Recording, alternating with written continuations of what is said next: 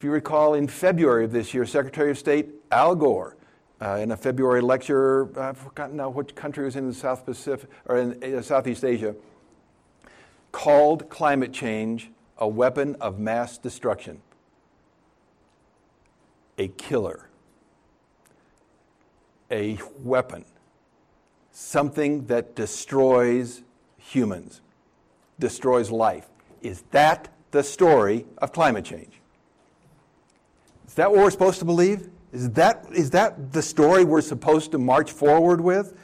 Well, let's look at what the media has put out. After Kitty Boone asked me to do this talk back in December, I started I had a matrix, and every time different topics that related to the climate change would come up on the news, I was starting little crosshatches for how many times a certain topic came up, and it got to be ridiculous. It came up so often, I stopped the crosshatches. Here's the list of the ways in which climate change plays out through the media. Well, we're given killer floods, killer storms, killer tornadoes, killer wildfires, killer droughts, killer infestations of pests, and not necessarily human killing, but certainly crop killing, tree killing, killer water wars that are actually starting to show up, especially in arid areas. Famine that's going to be endemic, increased ethnic wars, and that's based on a UC Berkeley study that came out. Plagues and mass illness, again sponsored by the Alaska Department of Public Health. Massive deforestations. This is a real interesting study. Came out in I don't know if you noticed it. A group of people at Harvard took a small field, surrounded it with sprayers, and sprayed in carbon dioxide to keep at ground level and at crop level the carbon dioxide level at 550 parts per million. That's that magic tipping point that everyone said is catastrophic. And what they found is that while increased carbon dioxide, this was also found out in an Australian study, seems to increase biomass production, it significantly reduced nutrients, and they were looking particularly at iron and zinc. So what it means is to get the same nutrients, you now have to eat 30 or 40% more, and we'll all become obese. Mass extinctions, economic megalosses, dead oceans, destruction of coastal cities. The question is that what climate change means? That list is what comes out about climate change on the news. That's Armageddon. That is Old Testament wrath of God of biblical proportions. Is that the story we're supposed to get? If it is, sum it up, that's climate change. And they wonder why more people aren't getting excited about taking action against it when, woe be unto us, we're doomed. The story we're getting, I think, I just thought of this last night. I was in a conversation. It reminds me very much of this situation. You're sitting on a train track. Let's put it on a trestle, somewhere where you can't get off the train track. And your cell phone rings, and it's the engineer of a train who's roaring down on you, who says, "Excuse me, but you're on the track, and I can't brake in time to miss you. You're going to be splattered." And you say, "Well, should I run?" And they say, "Well, that'll help. You'll get farther down the track, and you'll live longer, but I'll still hit you, and I'm still going to kill you. But you'll live longer." And you have a choice. Do I exert myself and run down the track to live longer, hoping that something good happens? Or do I say, I'm going to die anyway and sit right here on the track and have a wonderful picnic until I'm splattered? That's the story we're getting through the mass media on climate change. It's the wrong story. All the people who are giving us this story, let me go on just a little, one more slide. So I'm a storyteller, right? So we got to translate this a little bit out of science terms into story terms. So the question is climate change the big bad wolf? But in this version of the story of the big bad wolf, there is no brick house. The story goes, the wolf arrives, destroys houses, eats people. Goes to the next house, destroys the house, eats people, the end. That's a pretty depressing story. If that's the story, what's the point? It's the wrong story. So the question is the story total gloom and doom destruction? Is that the story? Well, if it is, then, I'm going too fast. Or the other option is, some people are saying, are we just a little bit like Chicken Little? Running around saying, the sky is falling, when in fact it's not quite that catastrophic. We're overreacting. Well, which is it?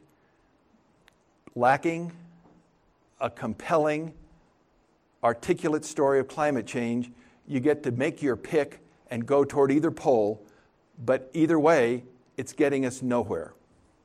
Okay, so if it is really all gloom and doom, if that's the story, then as, and let me get his name right, because he's a Bay Area writer. Bruce Hagen wrote, this is in April in an editorial, denial is a reasonable alternative to despair. If the story is despair, denial makes sense. Do you see what that says? The people who, with good intentions, are putting out stories about how awful climate change is going to be, how it is destructive in an effort to make us get up and do something, actually are producing, for many people, the exact opposite effect. It's a counterproductive story. It's producing apathy and despair. The only way out of that is denial. It's the wrong story.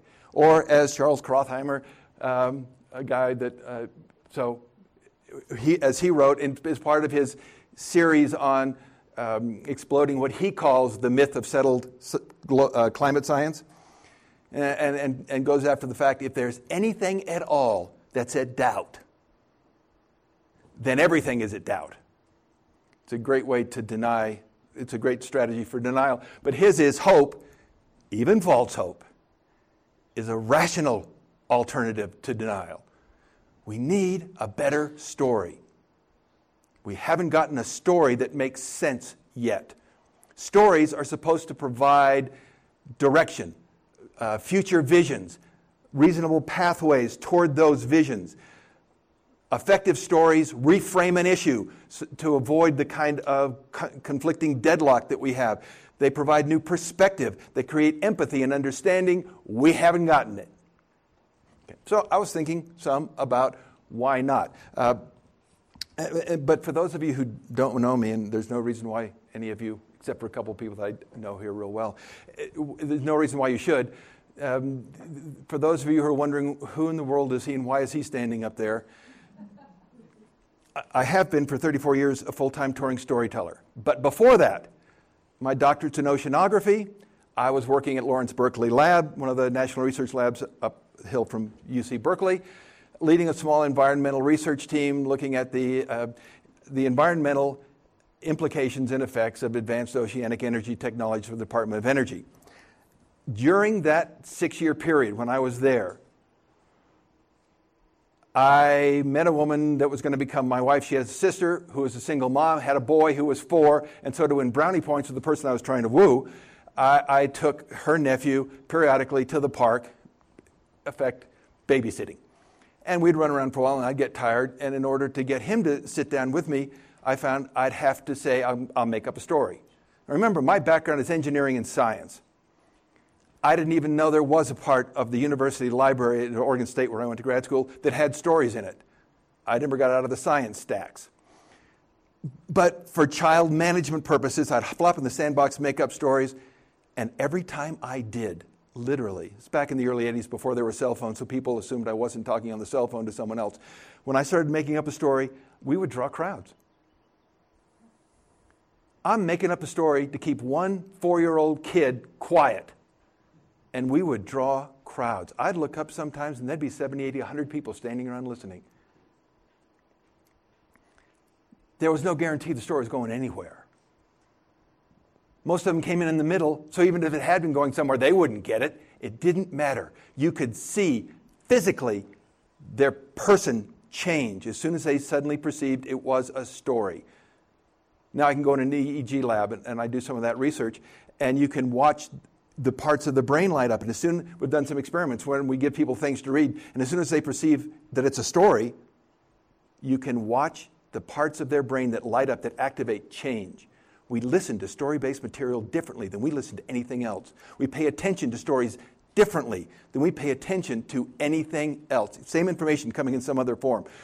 So one day I had one of those epiphanies where I was sitting in the sandbox making a story for him, and it suddenly occurred to me that if I sat in that sandbox and read any of the reports that I thought I was paid really good money by the Department of Energy to create, none of these people would stick around to listen. They were only there because they got that it was a story. And so I fell in awe of story and dropped out of science to become a full-time storyteller. I was 36 at the time. My family thought I was having a midlife crisis. I had 2 uncles that threatened to drag me away to a mountain cabin for one of those tough love sessions, where they tie you to a chair and won't let you eat or drink and slap you around until you regain some sense and go beg for your job back. They didn't actually do that. They threatened to, but they continued to think it until I wrote my first book. And then they said, "Oh, you're an author." "Oh, you should have said so. That's better." We don't pay much attention. We don't give credit to storytelling in this country, and yet the process of telling stories is frightfully powerful. And I use the word frightfully correctly. It is a scary amount of power to wield when you tell stories, if they're effective stories. So, dropped out. When I became a storyteller, it turned out that at that time, or 81 at that point, I was the only working storyteller in this country with an advanced degree in science.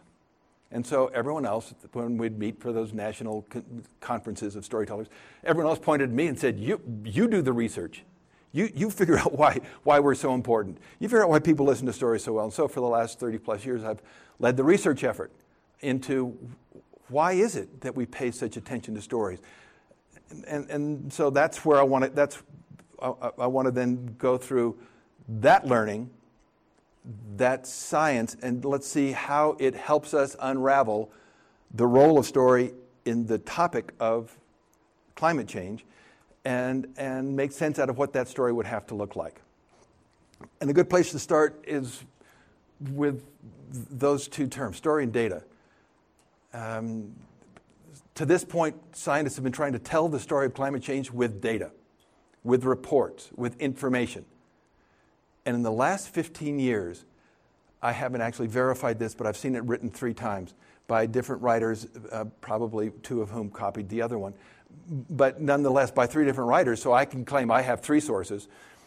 There have been over 2,000 reports done by universities, nonprofits, some corporations, and government agencies from municipality up to UN and international groups,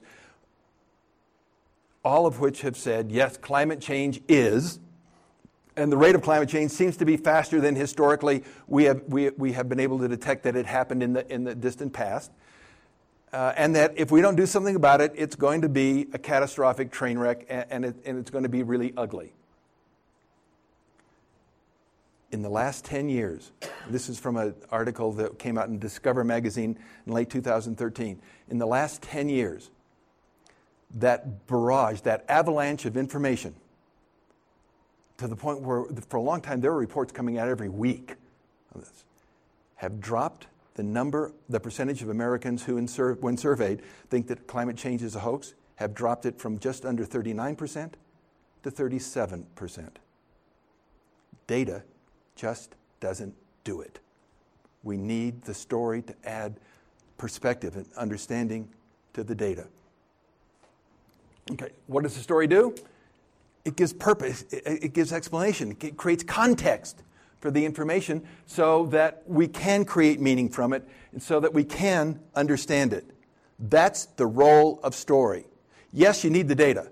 The data provides all the specificity, the details that go into the story, the direction, the goals of the story, but it's not on its own effective without the story to frame it and give it purpose. And that's what we haven't gotten yet. So I was thinking about this. The question was, why haven't we gotten a good story? I get good stories all the time on all sorts of topics. What's so uniquely hard about climate change? I found 5 unique problems that make this story difficult to come up with. First, definitions. Climate. I started asking people, not necessarily those who are scientists, but just people that I know, people that I bump into, people who, at workshops where I'm in corporations doing consulting work on story. And I just try to work in the question, tell me what's your climate? You know the most common answer I got back? Temperate, as opposed to Arctic or tropical. Well, if that's what you think climate is, what is climate change? It's a meaningless term. The next most common answer I got were those who described the biome in which they lived. Well, I live in a desert climate or a sagebrush climate. Now, it's true, there's a good correlation between the flora in an environment and the climate, but the flora isn't the climate. Okay? And next, after that, came those who would describe their climate as, well, wet or too humid, or start to do specific characteristics, and then they weren't sure. Are those legitimate climate terms? I had a couple guys in L.A. who answered, when I said, what's your climate? They said, smoggy. And having been raised in L.A., I suddenly thought, you're right. That is exactly the climate of L.A., smoggy. Well, if we aren't articulate about what our climate is, how can we possibly relate to a change in that thing, whatever it is? So what do? As surrogates, we use weather catastrophes and say climate change equals weather catastrophe because we can get a handle on those. But that's not correct. Second problem. We've spent a century very consciously divorcing ourselves from climate. We put in electric lights everywhere so we don't care how long the days are, whether they're getting longer or shorter. We have central heating and air conditioning everywhere so that we don't care if it's hot outside or cold outside. And we go from a heated air-conditioned house to a heated air-conditioned car that's in our enclosed heated air-conditioned garage, and then drive to an underground parking garage that's heated and air-conditioned in an office building that is heated and air-conditioned and has windows that won't open. And if we want to get away from the office, we can go through enclosed walkways over to the heated air-conditioned enclosed mall. You can live your whole life in many cities and never go outside. Well, if we've spent a century divorcing ourselves from climate, why should we turn around now and worry about it? If you had gone through a prolonged, ugly divorce and then found out that your ex was exhibiting some behavior that was potentially bad for him or her, how many people would care and how many would people say, good, let them burn? Well, we've spent a lot of time divorcing ourselves from climate, and so it takes a lot to get us to think that it's worthwhile. Third, scale. Spatially, climate change is a global phenomenon. It's the interaction of all of these various oceanic, atmospheric, land-based systems that produces climate change. If the temperature warms 3 degrees where you are, most places in this country over the course of a year, temperature will go up and down 100 degrees. If it jumps up 3 degrees, average, so what? Instead of 100, if it's 103, it's still hot. In the winter, instead of being -3, if it's 0, well, maybe that's a little bit better. It's hard to relate that specific thing we call global warming to some catastrophe unless you understand how that small change in temperature amplifies itself through this interwoven network of global systems. That's a very difficult story to tell because stories are about specifics. Next, temporal. You look at the effects of climate change, and they don't accrue quickly. I had a friend. He's not the brightest of my friends, but he's a good guy. And he's heard a report on, I don't know which TV channel it was, that I think it was about It started with a piece on the West Antarctic ice shelf and said that oceans were going to rise. Oceans were going to rise. And he said to me, I've got 4 weeks before I start my vacation. We're going to Florida. I hope the ocean waits till after I'm finished with my vacation. Ocean rises in the rate of millimeters per year. Those timescales don't make sense. Speaking of the West Antarctic ice sheet, you've seen the articles? There are a couple of them that came out earlier this spring that said we've passed the tipping point. It is going to melt, and we can't stop it.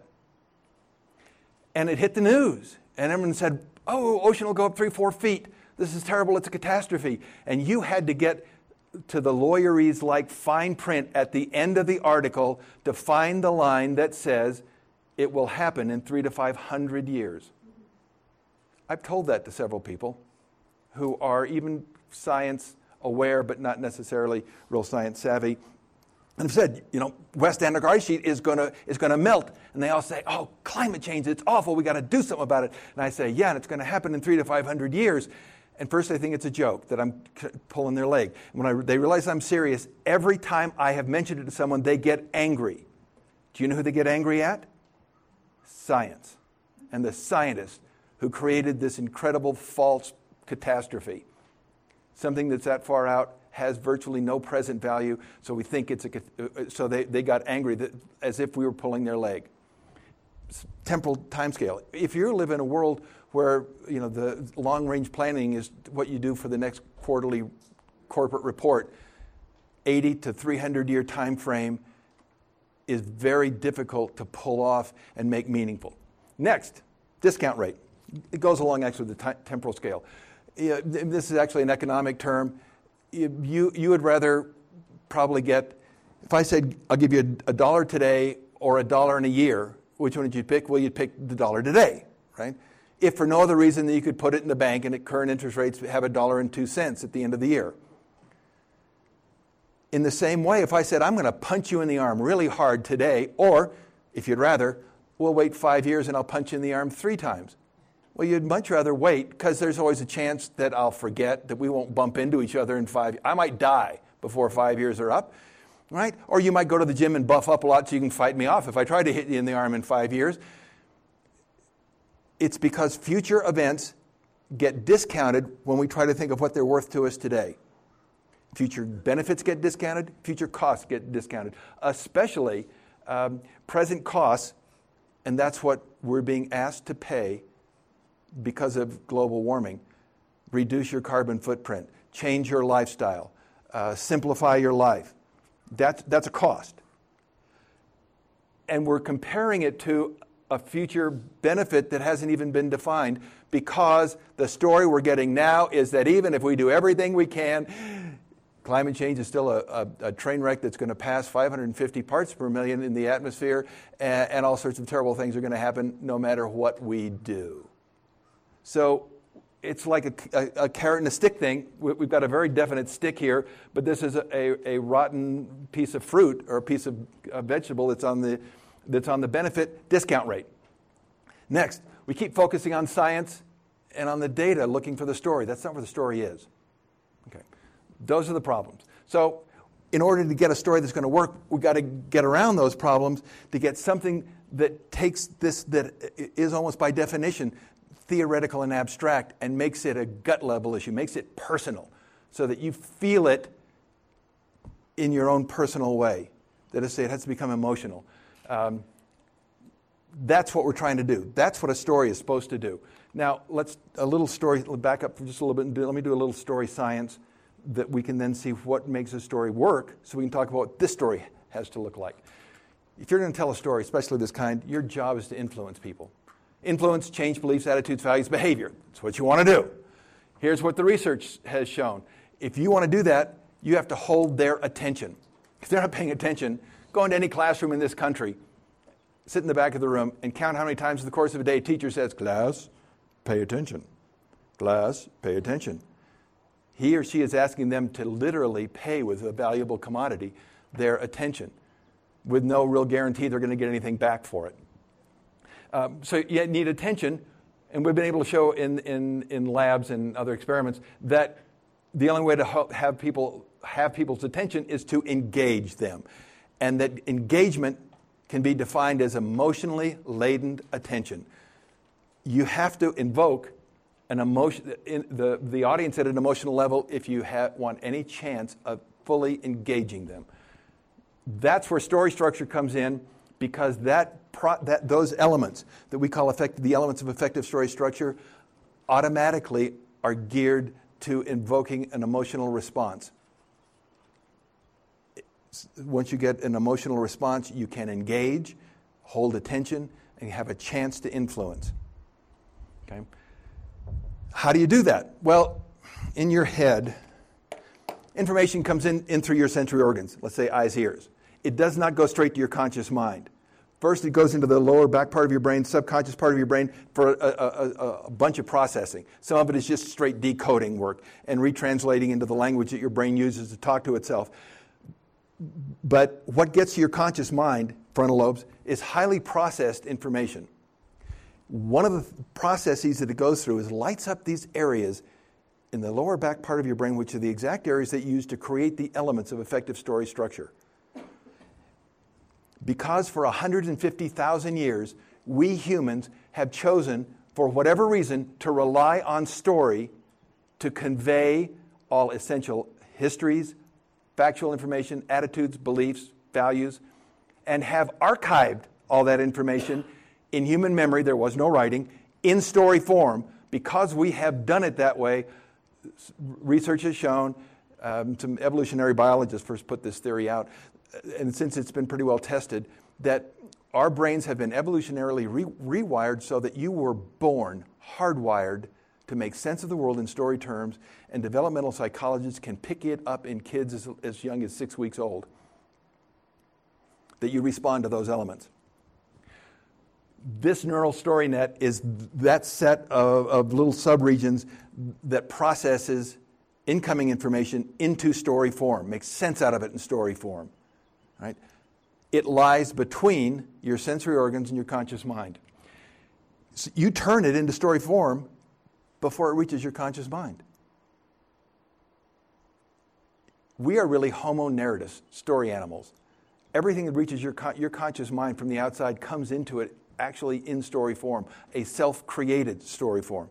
You adjust those elements. I'll show you what those elements are in a minute. One more step. Make sense mandate. We've been able to show, this part isn't so much me, but it's a very small part of me. Mostly it's a whole bunch of other people. Been able to show that, developmental psychologists mostly, if your brain's always looking for an excuse to ignore things. And if it can't make sense out of it, you give yourself permission to ignore it. Do it all the time. That makes sense mandate, make sense or ignore it, for incoming information, for whatever reason, has been given to your neural story net so that you make sense of incoming information in story terms. I don't care if when you're writing or talking, if you think you're using story terms, telling a story, the people listening to you use story terms and story structures to make sense out of what you say, whether you do or not.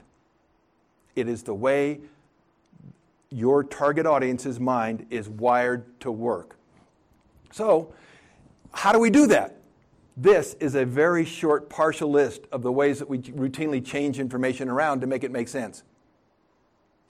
If this were a whole storytelling workshop, we'd do a couple of games where I'd show you how readily you do this. Let me do one real quick demo as a group. If I said to you, person number 1 says, "Where's John?" And person number 2 said, "Well, I didn't want to say anything, but I saw a green VW parked in front of Carol's." Okay, person number 1, "Where's John?" Person number 2, "I didn't want to say anything, but I saw a green VW parked in front of Carol's." Instantly, you're in your mind trying to make sense out of it. You start to make assumptions. Well, John must drive a green VW. These two people, person number 1 and person number 2, are probably in the same room. Doesn't say that, but it doesn't make sense if you don't assume it. You also took that first line from person number 2. "Well, I didn't want to say anything, but," and in your mind, to make it make sense to you, completely reversed the meaning of a factual statement you were given. You do it all the time. People do it with scientific data all the time. If it helps them make it make sense to them, they will completely reverse your conclusion statements. This is a very dangerous, but it is an automatic process that you can't ignore if you want to try to be the one to communicate. Summary. Neural story net lies between the outside world and your conscious mind. It does distort incoming information to make it make sense. Right? So the story that they get in their conscious mind isn't the story you said. That's one of the problems. And by the way, if you want, I just saw you doing the picture thing. If anyone wants, I will send them this PowerPoint file. So you don't have to, blow your megapixels. If you want it, I'll send you the PowerPoint file. What they see in here isn't what you said. That's the problem with the stories we've gotten so far, is they are so vague, they leave so much to the individual interpretation that the stories that people hear aren't at all the stories that people thought they were saying. And so we have discourse, we have conflict where everyone thought we were going to have cheering unity. Okay? Here's the bottom line of it. Applying effective story structure has been shown to minimize the distortion that neural story net performs on your information, so that what reaches the conscious mind of an audience member is closest to what you intended. That's why it's worth knowing about story structure. So that's what effective story structure is. It's that structure that gives that neural story net what it needs to make sense out of your information your way. There have been a number of studies that have come out that come to the same conclusion all the time. We interpret new information to support our existing stories. When you get new information, it doesn't tend to change your belief systems. You tend to change the information to support your existing belief systems. Let me add on to that one. This is a fun one. The Betty Crocker effect. A TV New York food show was going to do a test for the best brownie recipe ever. And they did all of their science tests. It was the American Test Kitchen is the show. For granularity and moisture content and density of the chocolate, and whether the sugar granules had done whatever they're supposed to do, and what had emulsified and what hadn't. And so they ripped it apart chemically and got down to 2 finalists. And then, of course, at the end of all that, they tasted and say, tastes good. They got down to 2 finalists, decided to go out on the streets of New York to have the final test off. Plates of each, citizens to come up, taste them, and vote for what they thought was the best. And I don't know why, but they added in a 3rd brownie. They went to the grocery store, got Betty Crocker brownie mix, mixed it up according to the package, had 3 plates out there, went on the street for 2 days, and on average, 73.5% of the people preferred the Betty Crocker. These guys were floored. So they went through the list of all of the attributes that they had calculated: chocolate density, moisture content, the grain structure, the way that it crumbed, all of those. And when they did an individual attribute of the brownie that way, Betty Crocker never won. When they said to people, then why did you pick Betty Crocker? They said, because it reminded me most of what I had as a kid. It fit with their version, their storied version of a good brownie.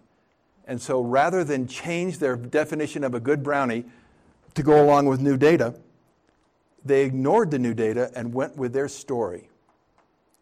We do that. We do that. We interpret facts to mean exactly what our story tells us they're supposed to mean. So at that point, you start to come to a conclusion. Information alone isn't going to cut it. The only thing that changes a deeply held belief-based story is a better story. And for climate change, we haven't gotten it. And we need it. Okay, so 2 minutes on what is a story. I'm not going to go into all of it, but I want to go through a couple of characteristics of what makes a story an effective influencing story, because that's the kind we're looking for here. First, think of your stories as mind movies. That's what they are. They're mind movies. And think of what you have to put in a story so that the person listening to you or reading what you wrote is so inspired that they're willing to take their time and their energy in their head to develop and produce this vivid, intense, wonderful movie that they will then file away in memory and remember forever, which is what happens with effective stories. Well, some of the things that we have to know is stories are about individual characters. They're not about groups. They're not about concepts. Climate change is not a character. It's not what the story is about. Climate isn't what the story is about. Stories are about individuals. We need an individual through whose eyes we can see the story. We need to see struggles. We want to watch characters struggle. The more they struggle, the more we empathize with them. The more we want to support them. The more we get excited by them. And they have to be struggling to reach something that we consider as an important goal. Important doesn't come from the goal itself. It comes from their motives, why they want the goal. Third, It's all about specifics. That's what makes those spatial and temporal stretches of global climate change so difficult to work with. Effective stories are about, the more specific it is, the more powerful the story is. Fourth, we know where the story is going to end, when the main character's goal is resolved. One of the troubles with the stories we've gotten so far is there is no goal. There is just change your lifestyle, do what's right, and we're going to hope for the best. There is no future vision, no goal out there that we're all striving to get to. Fifth, there's got to be conflicts and problems. Climate change, luckily we got plenty. But there have to be things that block a character from reaching a goal. Sixth, the story has to be written so that it makes it personal. It invokes that emotional response. Now the picture version of those 8 elements, and there are 8 of them. I'll go through them in a second. A character that we think is of interest to us has a goal that's important to them, goal plus a motive, but they're blocked by some combination of problems and conflicts that engender some sort of risk and danger. Risk, the likelihood something's going to go wrong. Danger, what happens when something goes wrong. Character then must struggle to get over, around, through problems and conflicts, facing risk and danger to get to the goal. All told in sufficient detail so that we can vividly see it in our minds. Those are the elements that neural story net is looking for. I want you to just to take a moment to appreciate the dragon. Only took me a weekend to do the dragon. Didn't leave me a lot of time to do the character down here. Okay, I ran out of time for him. But the dragon, admittedly, it was a 3-day weekend. But still, it was a weekend, and the dragon, I think, looks pretty good. Went to the publisher on one of my books and said, this goes in the book, and he said, thank you for sharing. Never made it in the book. Here's the list of them. The characters that occupy the key character position in the story, character traits that make them interesting, goal, motive, conflicts and problems, risk and danger. Then, and only then, do we care about what happens in a story, the struggles.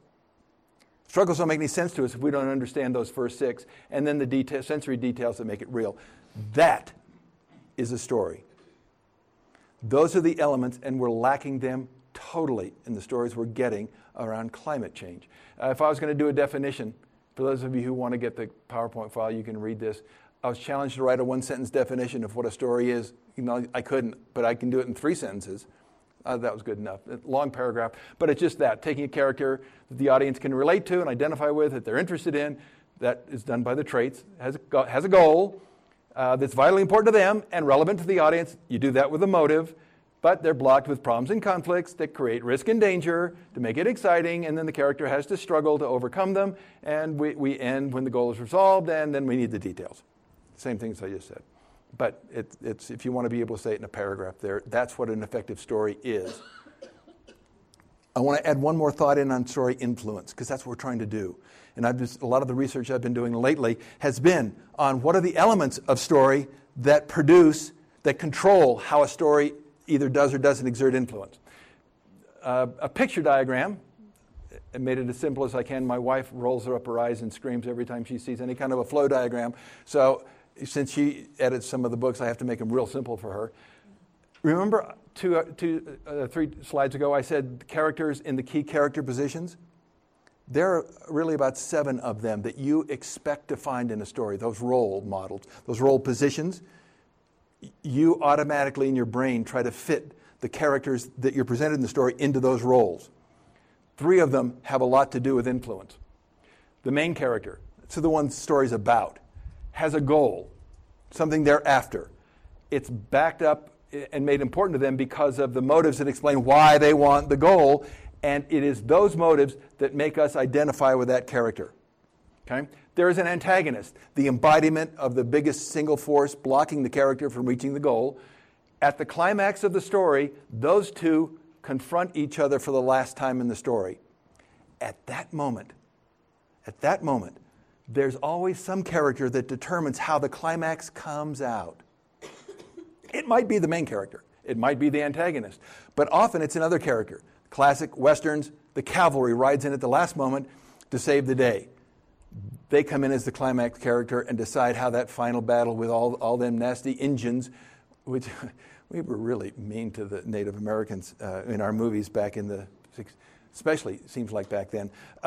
Cavalry always rode in at the very last second. They could have come in 2 days ago and solved the whole thing before there was any bloodshed, but they don't. They want to be dramatic. They wait until the last minute, come in at the climax. That scene then determines whether the character actually gets to their goal or not, which defines the resolution of the story, which is a combination of do they get to the goal or not, how do they feel about it. The power that story has over an audience is determined by that bit of information combined with who that is and how we relate to them. And that determines the emotion that we walk away from the story with. And it is that emotion that we walk away from the story with that determines whether we will change our beliefs, our attitudes, our values, and especially whether we will act. And those are all very controllable, manipulable elements of a story. You can design a story to have whatever impact you want it to have if you look at the right elements and understand how they're going to influence an audience. Okay, so let's go to the, how are we doing on time? I want to make sure we leave a little time for questions. Good, we're okay. This is real simple. We've already really covered it, so this is sort of like a little summary. First, if it's going to be a climate change story, it has to be an effective story, or it won't engage. It won't hold attention.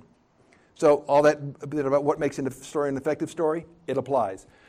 More specifically, however, one, the story is not about science, it's not about climate, but it is about change.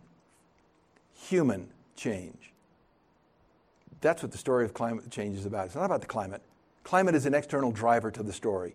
It's about do we change or don't we? Do we resist or don't we? Do we adapt or don't we? How do we It's about change in humans. So it's all about the humans. It's not about the climate. Second, it really it needs to deal with adaptation. And here I would include mitigation as one strategy for adaptation. Not about whether or not the climate is changing, how fast, but what are you going to do about it?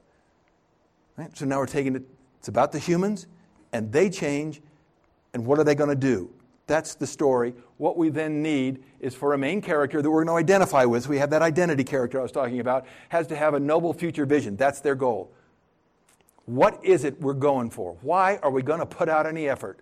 What is the future going to look like? Pardon? A child. Well, then that is an image of the future, except based on the time scale. He said a child.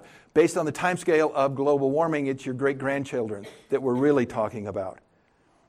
Native Americans do get along, many of the Native American cultures get along real nicely because in order to make a decision, one of their criteria is what is the effect of it 7 generations down.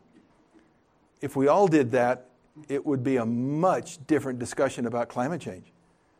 So it's finding something that is far enough in the future so that it is the goal where we want to get. It's the driver. But that image is a good one. A child. My child. I want my child not to grow up and be miserable when he's 50 and hate me for having ruined his planet. I want to and kick over my gravestone. I want him to still think I was an okay guy. But a noble future vision, something we can relate to that is a driver for us to want to get there, wherever there is. Next, we need motives for why the character wants to get there. Why do you want a child? And the motives have to relate to common core values for the target audience you're going after.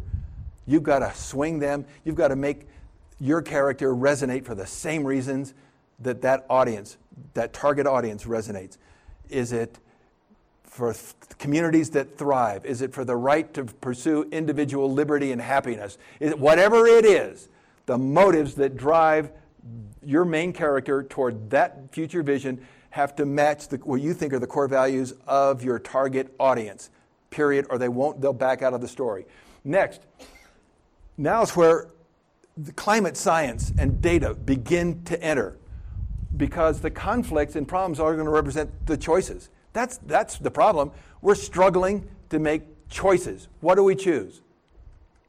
Well, a choice only makes sense within the context of some kind of a goal. Establish the goal, then we're looking at what are the choices. What are the choices? And once we get those, and those relate to the choices, the policy decisions that have to get made. Do we do something? Don't we do something? Now we have criteria for evaluating those choices, and we want our characters to struggle. They gotta struggle over those. It can't be an easy decision. They gotta grapple with it. This is where you get to bring in all the science information. This is where suddenly that great mass of data have relevance to the story. Does it support one choice or the other? How much do you weigh this? How much do you discount that? And then when we get to the resolution, whatever the character decides, whatever the character does for the goal, do they take it or not? Do they abandon it or don't they? We need to see the consequences of those choices. Classic storytelling stuff.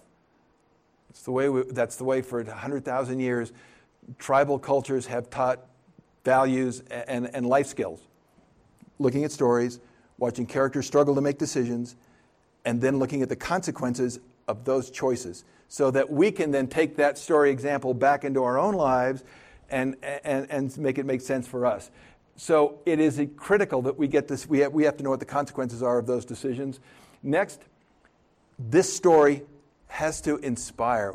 It can't be, the ultimate version of this story can't lead to, and they all died. Or what's the point? There has to be some element in it that leads to collective success. You got to find a way to define collective success. I think more importantly, it's lay out pathways so that we can thrive. If, on the way towards some goal, a future vision, we get a sense of what are the pathways that let us thrive, we'll buy into it. We're willing then to put out some effort. We have a reason to act other than just because we're going to delay catastrophe. That's it. Those are the earmarks of a powerful, influential, effective climate change story. And unfortunately, we haven't gotten one yet. So let me stop there. Open up for any questions. I will say this for the questions, because we're audio recording all of these sessions, if you would wait for the microphone and do your questions. We have one here, and then we'll come up here. Yeah. Hi. Thank you. I've been doing work. I'm an artist activist and do work with storytelling in different groups, and in particular environmental justice communities, and have been doing work with I Don't Know More and the Cowboy Indian Alliance, which is located in Nebraska, doing work around the reservoir and preserving the reservoir. They tell a very interesting and compelling story around climate change. 350.org is also telling compelling stories. And so I'm wondering about what your analysis is on those stories. The stories on reservoir, the Native American stories you refer to, I don't know. There are a number of groups who are beginning to create some effective stories. They're still cloistered in very tightly niched marketplaces. They're not getting out, generally speaking, yet.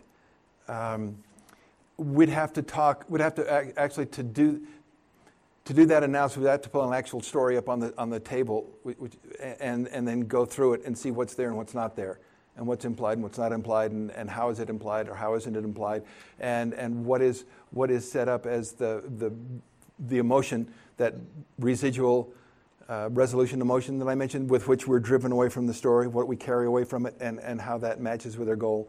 So. I haven't done that analysis and that kind of a specific analysis with their stories. It's thrilling to see that there are little pockets of those of better stories starting to come out, but they're still in niche communities, very tightly controlled niche communities, and they're not really getting out to where the masses of people have access to them. Here and then over there, if we could. Mary Wallace from Texas. For the last few years, I've had the opportunity to attend the Environmental Film Festival in Washington, D.C., www.dcenvironmentalfilmfest.org. And over the course of 3 weeks in March, every March for the last 22 years, they show about 200 films. And I will say, with very few exceptions, I've been moved by most of the films I've seen.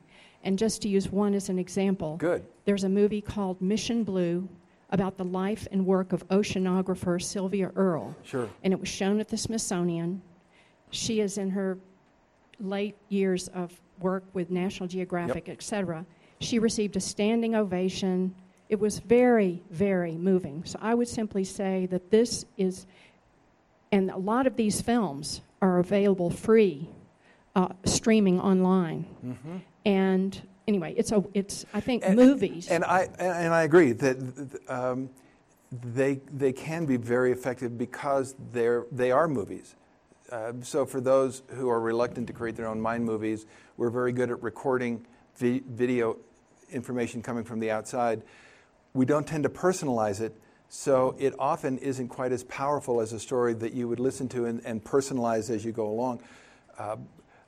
What there need to be is more mass marketing of those kinds of things, so that on the nightly news. By the way, I did a little testing for this. I started watching. I live north of San Francisco, so the three main networks in San Francisco started going with. I'd pick one of their hour-long evening newses and recorded it, and went through and clocked how much time went to weather disaster stories over the course of the month of May, and how much went to sports. And on all three, weather disasters got more time than sports. Also, over that same period, and actually I extended it an extra week, I took Diane Sawyer, and her evening news, half-hour show, and I counted how many times over that 5.5-week period, tornadoes. There were stories on tornadoes. And there were lots of them. There was a stretch of about 12 days where there was one every day. At the end of that, I got to one of the producers in the show and asked her to go back, if she could, over the same time period the year before, and count them. And she said, well, that'd be too difficult. I can't do that if you're not going to hire me to do it, which I wasn't going to do. But she went back and did some estimating on it, some rough work on it. There were roughly 8 times as many tornado stories this year as last year. And this year, according to the scientists, has been a fairly mild tornado season. All of a sudden, these weather disasters have become huge news. But what I'd love her to be talking about, is not the catastrophic version of climate change, but the kind of stuff you're talking about. This was an extremely positive movie, and Yeah. if you talk to her personally, Yeah, quietly, and I have seen that we one, have a- and I have interviewed her. So that's why I've seen that particular Anyway. one. And you're right; it's a great movie. But what we need is for those stories to become the dominant stories that we hear, not the wild exception. That's what we really need. And microphone to the other side of the room. Thank you. Make poor mic girls run. Thank you for that. I was taking notes. Brian Enquist, University of Arizona, and the Santa Fe Institute. So I'm a biologist and evolutionary biologist. So Very cool. This is fantastic. I guess my main question here is, we've been through other environmental problems and other issues that I don't know if we necessarily had to develop stories, such as the ozone hole, pollution, overfishing, these sort, clean water, those sorts of things. And so I think it would be good to have some additional examples of what a good science story would be. Okay, so I agree, with this, but can you give an example, kind of looking back, either within developments in medicine, other areas of science that led to compelling stories? I'm going off the top of my head. The answer is, yeah, there are a number of them. I think of a one that comes to the top of my head. That's the trouble with having filled my head with what I wanted to say here. What I'll do is 3 o'clock this afternoon, I'll say, that's the ones we should have used. Compelling stories have to be science-based. Well, Yeah, we've been through certainly other struggles before, overfishing. I would say clean water. Okay. let's take water. Let's go overfishing. That one, certainly on the West Coast, has been a story where what it's come down to, because overfishing has been built up as a very pervasive problem, that all of a sudden, I know a number of people who apologize when they go to a grocery store if they don't buy a fish that's specifically labeled sustainable. Right. So that is a story that came out not because the fishermen said it was being overfished, but because marine biologists said, here's what happens here's what overfishing means. It doesn't mean there aren't any fish. It doesn't mean there aren't any fish on the table, but it means that someday someone won't. It's the same kind of a disaster story, and said, here's what you do about it. You eat sustainable fish, and all of a sudden enough people believed it, so the grocers started to believe it. Certainly water quality, there are a couple of those negative. A story doesn't have to end positively to have powerful influence. In fact, a disaster story, depending on how you structure it and what role, position you want to put the audience in, can be very powerful. Some of the water quality stories, the Cayuga River, a couple of those New York ones, Love Canal, some of those where where the water burns, a couple of those stories did wonders to propel fundraising for environmental groups working on water quality across the country. But those are all examples where things are tangible and real. People can see the river on fire. People can see that you're not getting to a big fish. Well, I don't know about the fish one. And there's, if you go back to the 1700s, and it was very routine to pull 8 and 12 foot bass and carp out of the East River in New York. The lobsters were so plentiful in the East River of New York back then, and no one really minded that suddenly there isn't anything alive. Anything that's alive in the East River of New York you wouldn't want to touch anyway. And so until suddenly someone pulled some story element and said, here's the story, because we can't see the fish. So that really was an invisible one, and what didn't make a difference until suddenly someone turned it into a story. I will say that I think more powerful than it's not visible is the timescale problem. I completely agree with that. And that's a bigger issue, because every human being has a discount rate, and you discount the future when you're making present decisions. And so that it is setting up that future vision, be it, I have a picture that I have a picture frame on my wall. It's a picture of my great-grandchild. I may be dead before that child is there, but I'm going to tell my progeny I want from my grave to be able to look back and see that picture of a smiling great-grand, something that creates a vision that's very compelling, that's very real. That future vision has to be real, the goal, to then spur us to transfer something that is hypothetical and theoretical and abstract and make it personal. Yeah. But that's what the story has to do. Examples, of. The 350 has. They have really great examples. They just did a post today. There are whole islands in Southeast Asia that are disappearing. It's not just like when we talk about bees moving. There are whole groups of people that no longer can live on their island because of city. And that's a story that's being told in the individual community's voice, but it's also being told in a compelling way with an ally group. So there are stories that represent what that means, and that is an effective story of what would happen if that was your home. That becomes personal to right. How do then I transform? That's a small island of like 100 people. What happens if the Eastern Shore changes? That's a big idea that's terrifying, but there are steps we can take to prevent it. So that's a very compelling story. The reservoir is a very compelling story. The tar sands is a very compelling story. Yeah. Well, that hand-one person back here, although it makes you walk farther.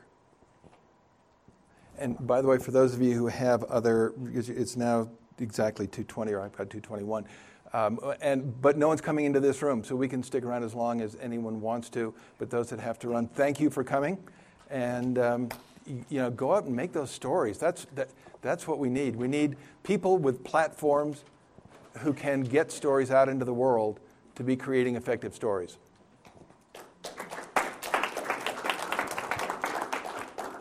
Yes, ma'am. Barbara Kingsolver wrote a book about the monarch butterflies. Yeah. You know that book.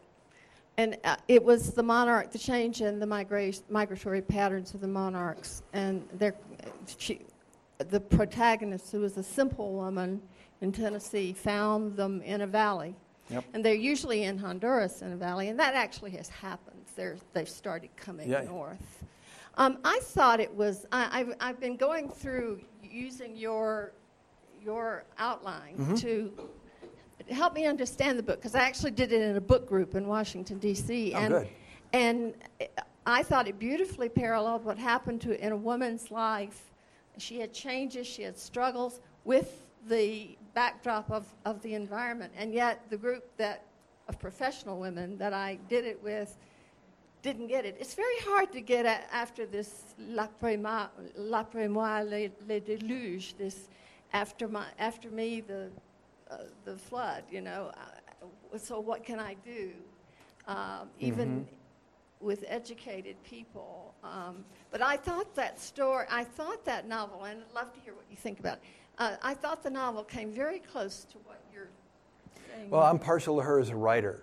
I love the way she writes. So it's fun. It's fun for me just to read it. But yeah, it's yes, I like that book. It's wonderful. The story isn't about the butterflies. It's about the character, human character, that we are driven, compelled to be interested in. And as soon as we have that context, then the information that's woven into the story is relevant, and it's amazing how much easier it is to remember it and to internalize it and to treat it as if it were yours. That's what stories are designed to do. And yes, I like her very much as a writer, and that's a good one. Yes, ma'am. Are we still recording, or are we? Then do we have? Oh, we have the mic. Go ahead. I think another great source of stories is TED Talks. You can go to Google, and they have. You can look, and they will archive TED Talks based on the environment. On the environment. So you can find TED Talks on just the ocean, TED Talks just on insects, etc. So I think that's a great source, and the people who are telling them are very emotionally moving. Yes, and I've seen some, but I haven't seen that many of the TED Talk ones. And it's true that that format. You got to be fast in a TED Talk. You got to make your points and move on. And so what would be great would be to have a way to put a TED Talk online so you could link from moments in the TED Talk to an expanded version of what in the world that one sentence really means when you get into it. But which is something someone ought to suggest that TED does. But yeah, you're right. There are a number of very good ones that are inspiring and very compelling. Very compelling. But we definitely need more. We need more. And we need them to come from the kind of groups, we need them to come from some of the science agencies that have the platform to reach into the media. And TED really doesn't, although it's there online. You can see it. We've got to counter this incredible gloom and doom story that Hollywood loves because it's a disaster movie, and so the media have adopted this love of the disaster movie.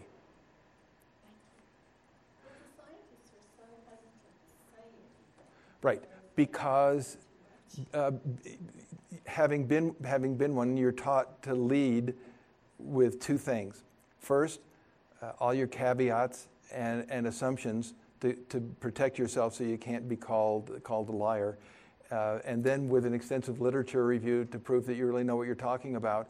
So most people who aren't thoroughly versed in that specific field are so turned off by that point they never go on any further.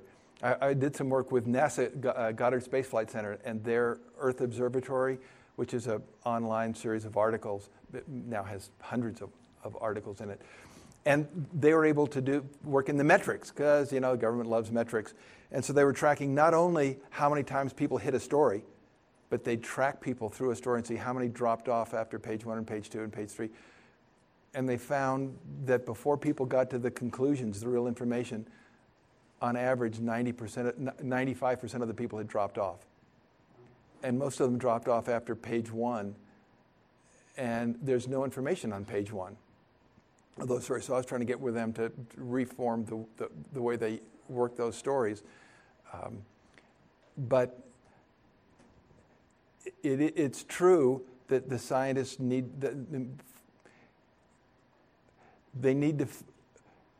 it's not essential to put all the caveats and the exclusions and the exceptions up front.